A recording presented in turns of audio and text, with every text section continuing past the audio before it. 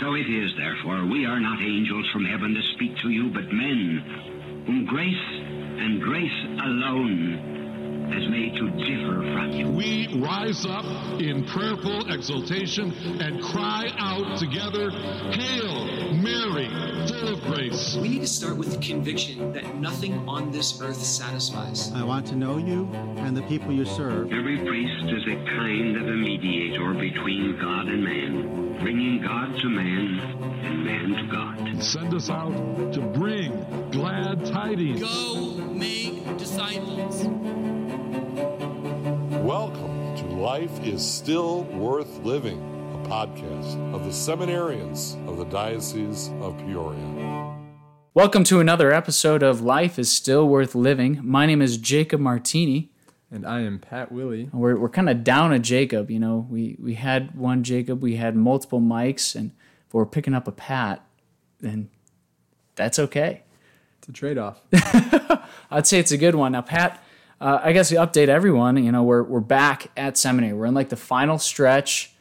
Things are kind of winding down. We have some nice weather. I heard it's supposed to rain coming up here. It was kind of like, it was like 50s today, but it was like 81 yesterday. Beautiful weather. Yeah, and even now it warmed up a bit, which is nice. A group of us went out for a run. Beautiful country around here. Like, I think around here, just like the scenery, I love it. We were going for ice cream yesterday and just seeing that, like, Panorama view on the way down 15 is wonderful. Oh yeah, and sun setting right behind the mountains. Like, I wish I could have, like, I wish I was a better photographer or had like a camera that could try to do it like more justice with just how beautiful and like peaceful kind of like the countryside is out here. But other than that, I mean, we just had installation of lectors. I was installed as an acolyte. A couple of the guys from Arlington were installed deacon, and you went on a trip this past weekend too, right? I did. I was in Denver for a quick 24-hour trip to be a confirmation sponsor for a cousin out there. So it was a great time. Beautiful mass. It was actually First Communion and confirmation because Denver has the restored order, meaning that they have baptism, then confirmation, then First Communion. So this was the third graders receiving their confirmation and their First Communion. Cool. Yeah, one moment was really beautiful. The teacher, their third grade teacher beforehand, was preparing them to make the responses during Mass. And she said, all right, well, today you are joining Jesus' army. So when you are asked the questions of your baptismal creed, I want you to say, I do, like it's a battle cry. So they did in the middle of Mass, you know, when they were renewing their baptismal promises. They were like, you know, do you reject sin so as to live in the freedom of the children of God? And they are just belting it out. I do. And it was beautiful. I mean, they took it to heart. They were very reverent. They were so excited the whole day long. So it was a wonderful celebration. That's exciting. To see the sacraments. And what name did your cousin choose? He took the name Patrick in homage to my name. So. And a great patron there, St. Patrick. Yeah, we have a lot of St. Patrick's in our diocese, too, as far as, like, churches go. That's my home parish is St. Patrick's. Heck, I think there's one in LaSalle. There's one in Seneca. St. Pat's in Washington, yep. Yeah, it's great Irish saint, if I do say so myself. And, of course, it's your namesake, so you do say so yourself. I do indeed. But what a great way even, like, to end the octave with, like, receiving those sacraments. Right. That's so cool. Absolutely. Yeah, so great weekend overall here at the seminary. Like Jacob said, we had lector, acolyte, a few guys were ordained deacons, so a lot of sacraments to be had. And a lot to look forward to in the next couple weeks. My classmates and I are preparing for our own diaconate ordination coming up on May 21st. How are you guys feeling? Excited? Feeling very excited, hopeful, ready to join Jesus' army. Again, you know, renew the confirmation, deepen that sacrament. Right. That's beautiful. Yeah, that's exciting. I'm hoping, you know, in the past we've had, of course, I guess technically we're in charge of the podcast, so we just have to make it happen. Maybe we get all of you guys on here and do like a little Q&A, a little talk show type of thing. That'd be great. I look forward to that. Yeah, big news was I'm a 10 on the scale for both priesthood and celibacy. So that was great. I had a meeting today with my formation advisor. So joyful acceptance. That is good to hear. For those who don't know, we write out forms. We have these, like, the quantitative side of, like, we make goals every year. And part of that is this scale of how confident we feel in Christ's call for both celibacy and priesthood.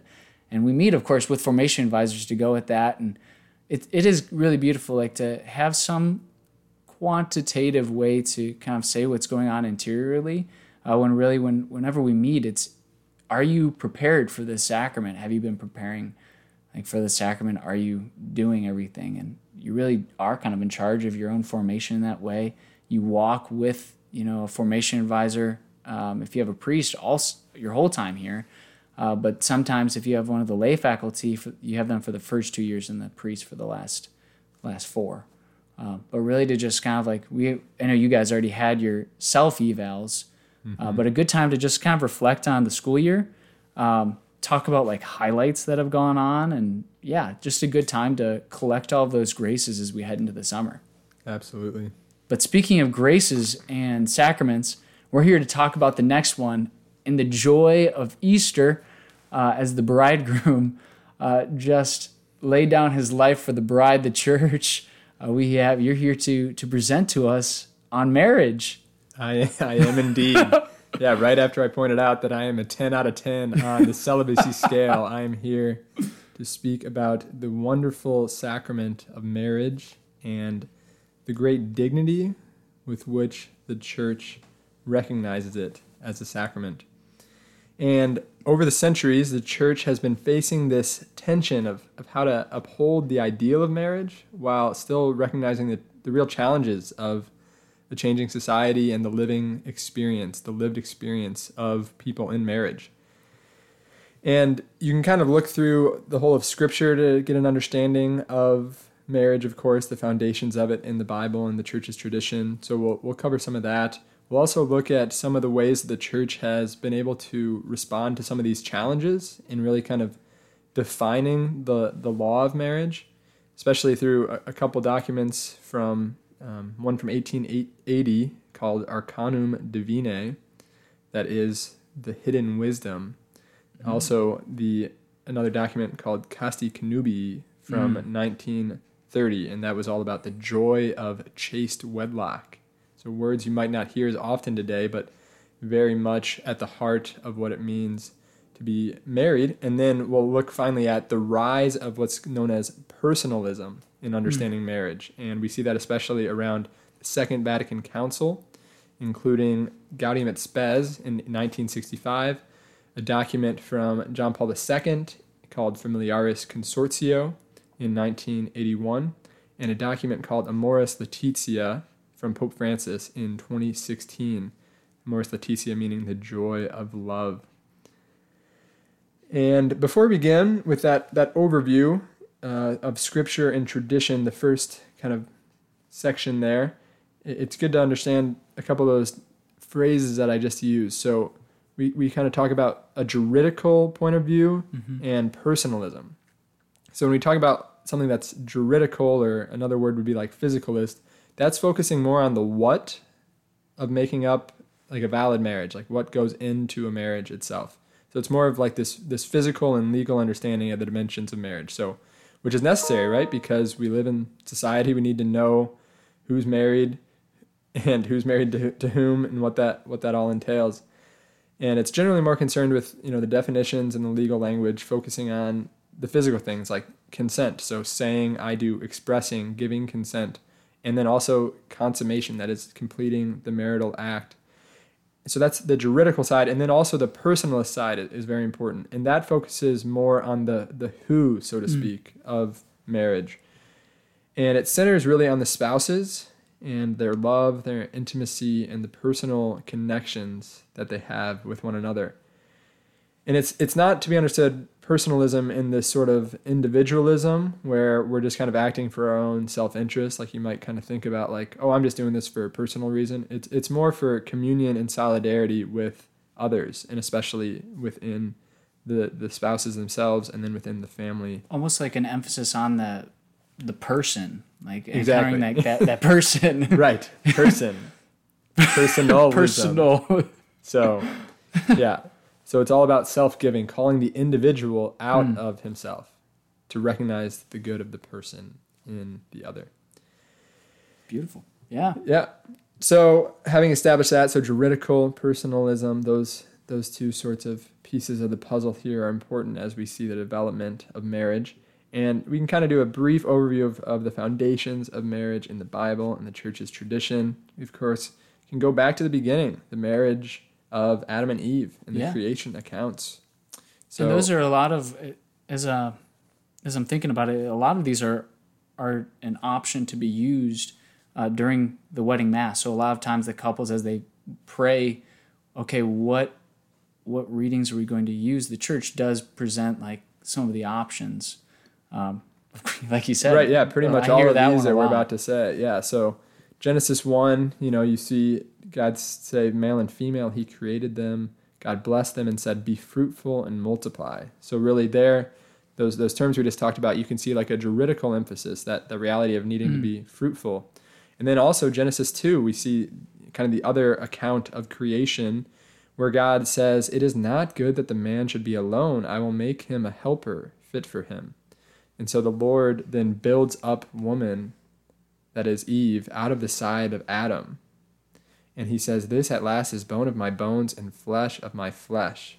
She shall be called woman because she was taken out of man. And that's where we get that famous line, therefore a man leaves his father and his mother and cleaves to his wife, and the two become one flesh. So here you can really see that more personalist emphasis, where the two are becoming one. There's this mutual support, really to focus on the person at play there.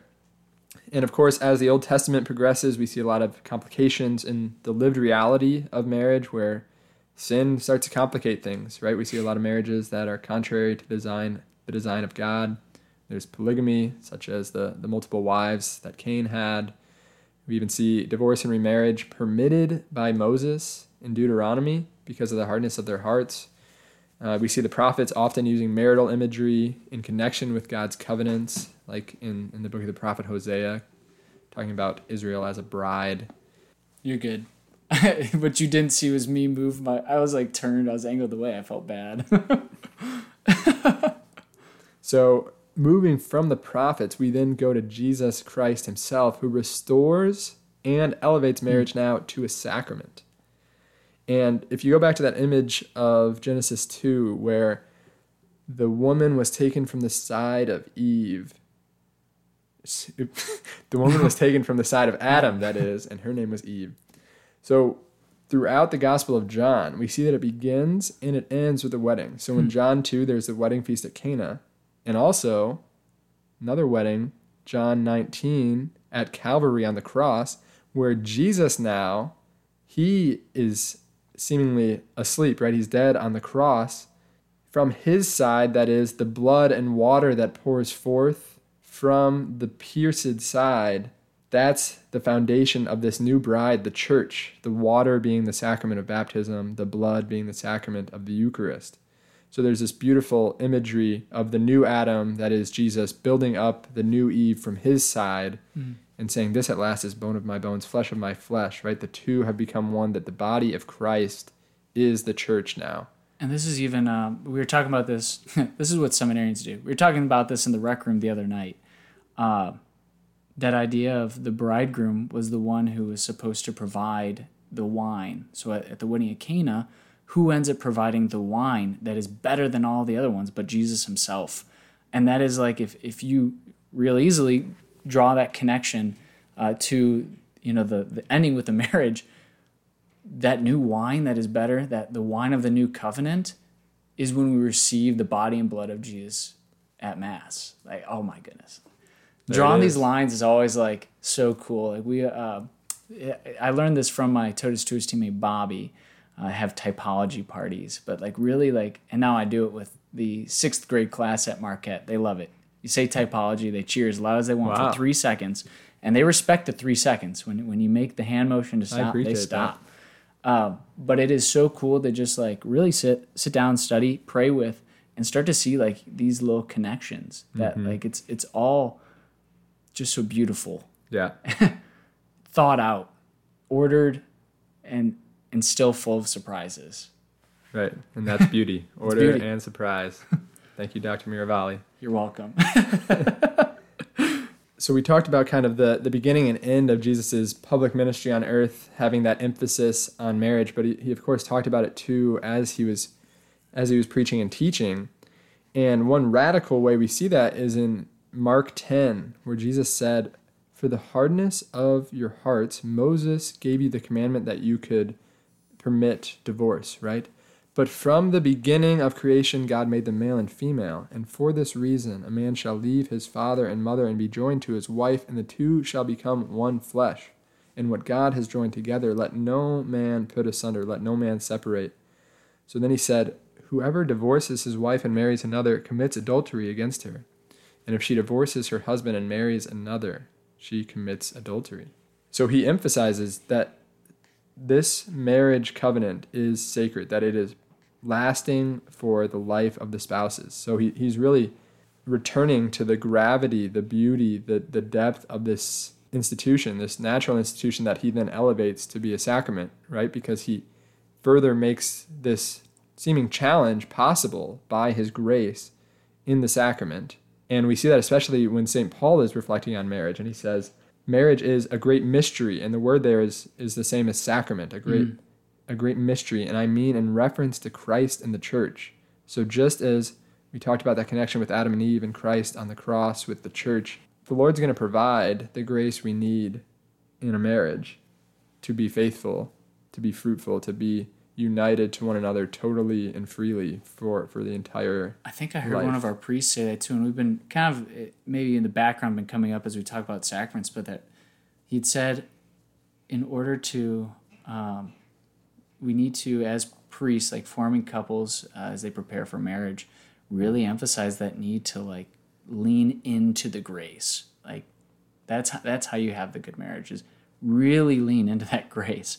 Because without Christ in that relationship, it's going to be difficult. Even with Christ, like it will be difficult. But having him with you, carrying that yoke with you, is going to make all the difference and make things lighter, make our burden lighter.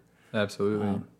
Just Yeah, beautiful, to get even with married. all of our sacraments. Like Holding that chain. baptismal grace, confirmation, Eucharist. Like the church, I think that's what we've been doing with a lot with the sacraments is lean into the grace that Christ wants to give you.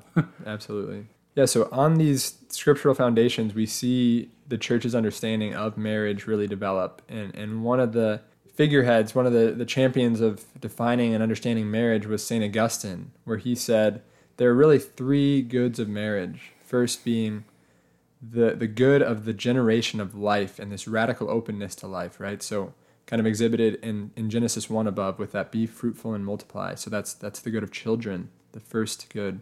The second good is that of faithfulness and exclusivity, which we saw especially in Genesis 2, right, where the two become one flesh, that they're united. And then the third good is the good of permanence and the sacred commitment for life, which we just talked about with that Mark 10 comment, that this is lifelong, that there is the expectation that when you commit, when you consent, you're being faithful to what you say, that I will love you and honor you all the days of my life, till death do us part.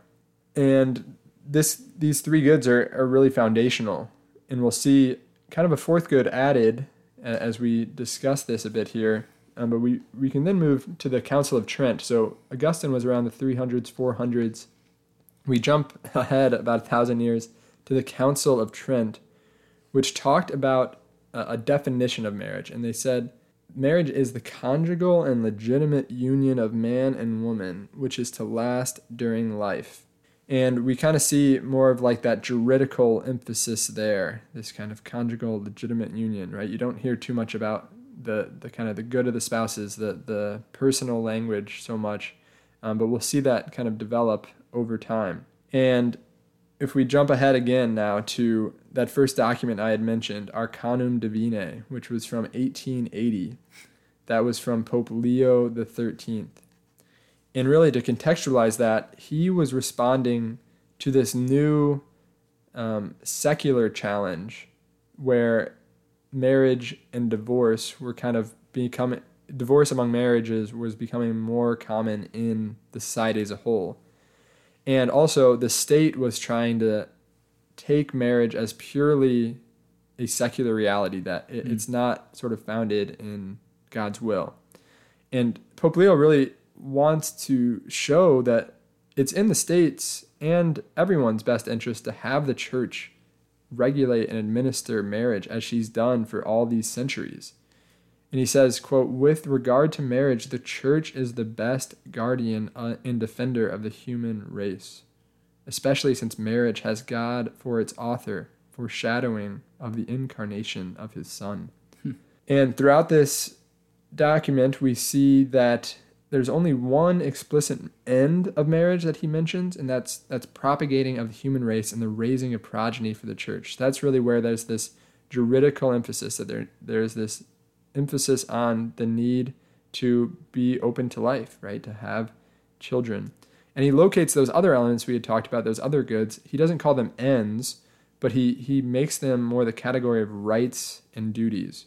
And he says, it's such as to have such feelings for one another as to cherish always very great mutual love, to be ever faithful to their marriage vow, and to give one another an unfailing and unselfish help. And there you can kind of see these hints of that personalism language, especially when he goes on to say, "Marriage is the most fruitful source of individual benefit and of public welfare." And he says, "Not only was marriage instituted for the propagation of the human race, but also that the lives of husbands and wives might be made better and happier." And how would that happen? He gives 4 ways. It's by lightening each other's burdens. It's by a constant and faithful love, by having their possessions in common, and especially by the heavenly grace flowing from the sacrament. And he really goes on to say that these fruits are only produced when holiness, unity, and indissolubility are at the foundation of the marriage. And he's kind of lamenting here, right, this certain destruction of society that seems to be sort of on the horizon as he sees this growing commonality and permittance of divorce. So he emphasizes that couples who are married should cultivate the virtue of religion, that is, the practice of their faith, to ensure a, quote, "calm and quiet constancy in marriage." He understands that faith forms families. So following that, so that was that was Arcanum Divinae, Pope Leo XIII, 1880. We go on to Pius XI, 50 years later, on the 50-year anniversary of that first document. He gave another document called Casti Connubii, which he said with the first line, "How great is the dignity of chaste wedlock," that is, marriage. And this is in response especially to this Anglican conference. It's called the Anglican Lambeth Conference, where they decided to allow married couples to use contraception.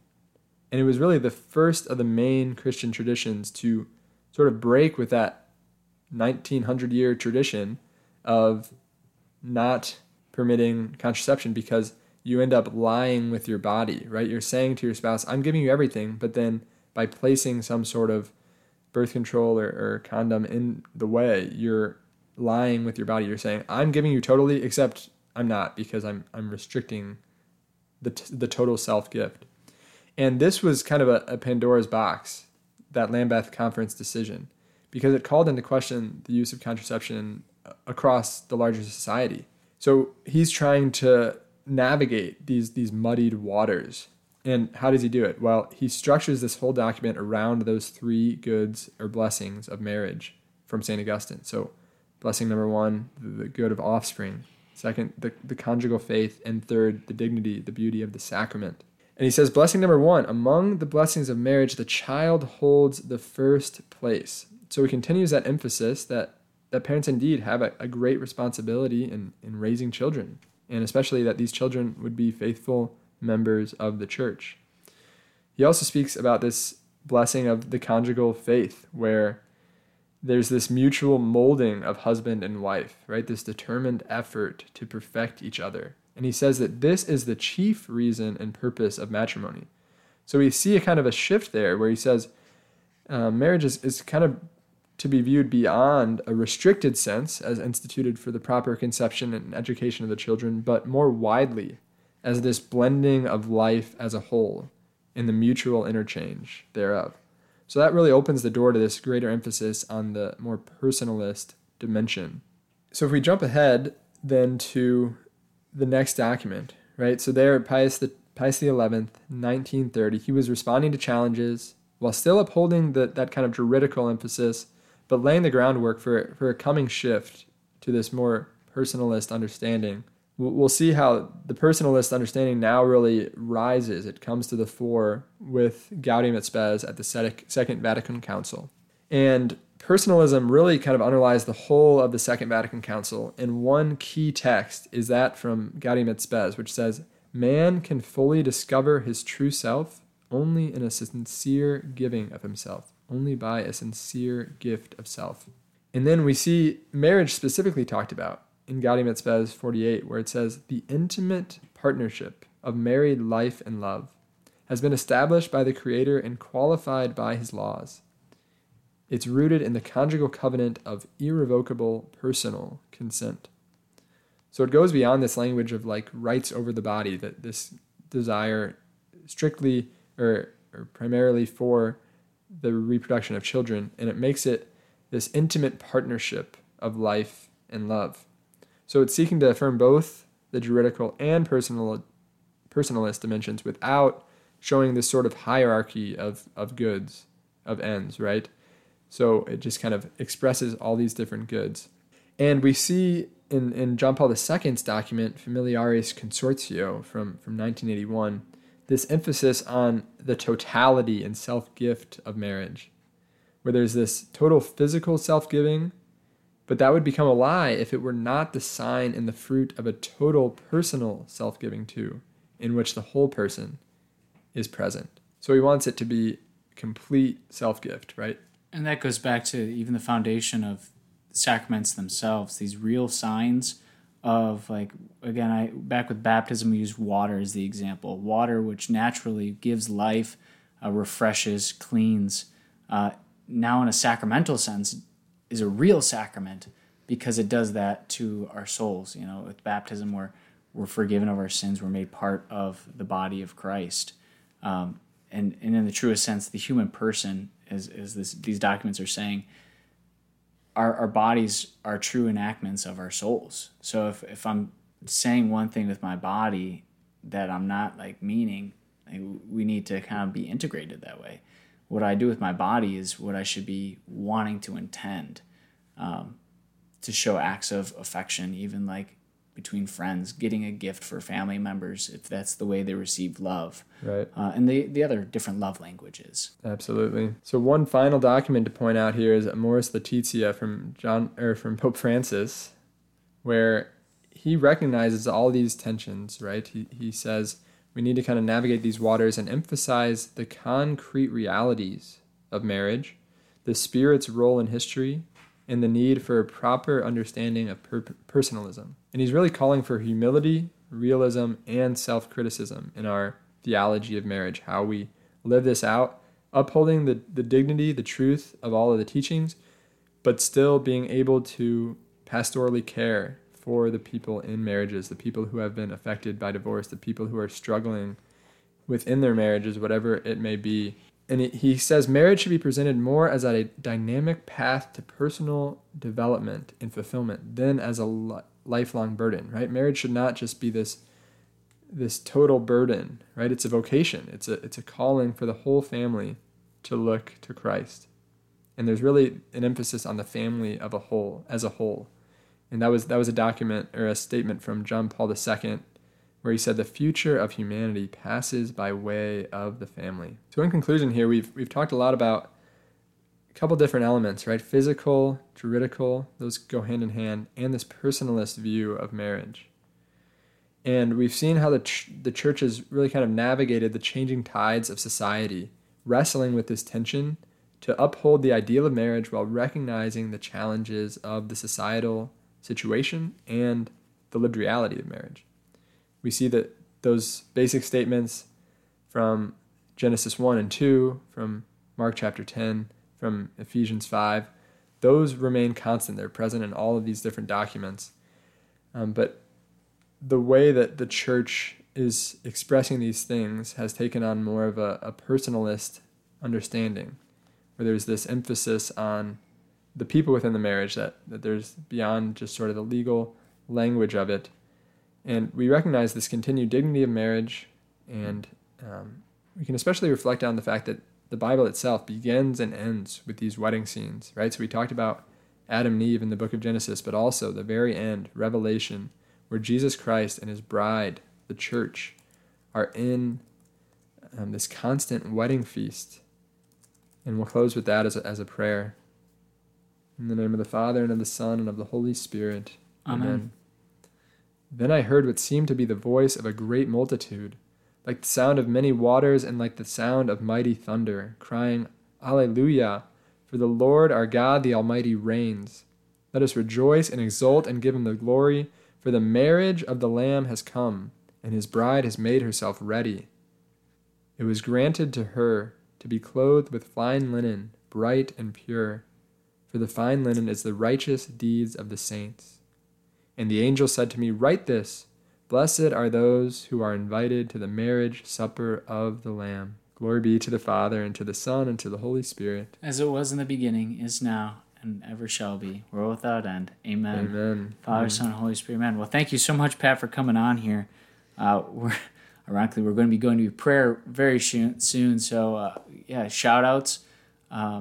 Would you have any? Shout out to Joseph James Patrick DeMore, recently confirmed, received his first communion. And I think I'll probably speak for both of us, but really shout out to all of those holy marriages that we see in our lives, most especially, the ones that I see most frequently, my parents and then my grandparents as well, really exemplifying what it means to serve the other and show love and mutual affection for each other. Even if it means my dad watches a lot of Judge Judy. I hope he laughs when he hears this. He's really got the juridical part down. And then, of course, shout out to Ryan Mann. Ryan Mann, we're praying for you, man. Hopefully you get on. Praying for you, man. Got it. Yep. Know of our prayers for you. Please pray for us and pray for holy marriages. And as always, thank you, and God love you.